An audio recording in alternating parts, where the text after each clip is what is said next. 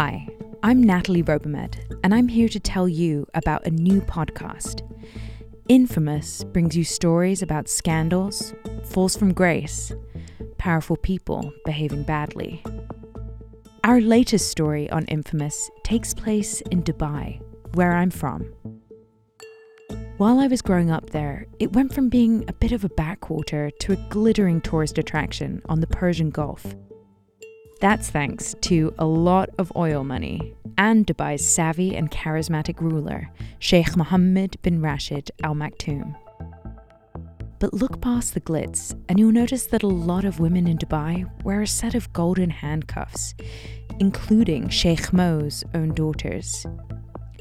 Here's what happened when one of his daughters, Latifa, made a daring escape with the help of her capoeira instructor, Tina, and an ex-spy named Hervé Joubert. My co-host, Vanessa Grigoriadis, tells us about it in this clip from Infamous. Latifa strode to the bathroom. She took off her black abaya, applied makeup, and put on sunglasses. As they departed, Latifa left her cell phone behind. She and Tina headed to Muscat, the coastal capital of Oman. It's about a 4.5-hour drive. On the way, they took some selfies. Then they pulled into the beach. There was a dinghy there that had been waiting for them, and they climbed in. Tina's friend and a personal trainer, he drove the dinghy. They went out about 15 miles into the turquoise sea. Joubert was there.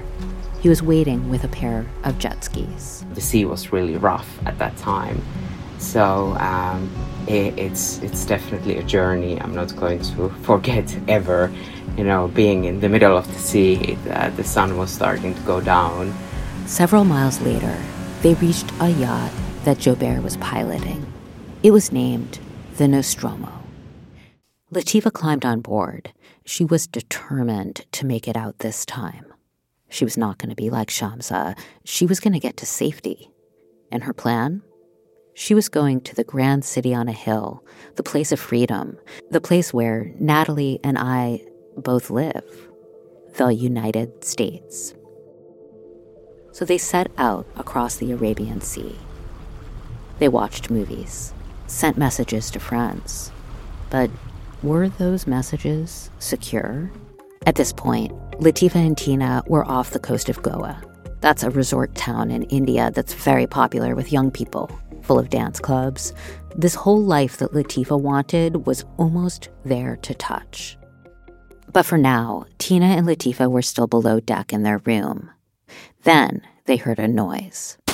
We heard what sounded like gunshots from the upper deck. The cabin began filling with smoke, and they could barely see anything. They struggled up the stairs to the deck. They were staggering from coughing so hard. Finally saw was there Indian commandos dressed in black gear, obviously. Had multiple laser sights pointing at me. It was unreal. I sort of switched off. It's almost like I wasn't there anymore. It was beyond understanding what was happening. You know, we were so close to India, and all of a sudden, the boat is filled with these very aggressive men who are threatening to shoot my brain out. They are obviously looking for Latifa. These men were from the Indian Special Forces. One of them boarded the boat, tied Tina's hands behind her back, and dragged her to the deck. The men kept shouting, asking who Latifa was, and Latifa just kept repeating over and over, "I am seeking political asylum. I am seeking political asylum."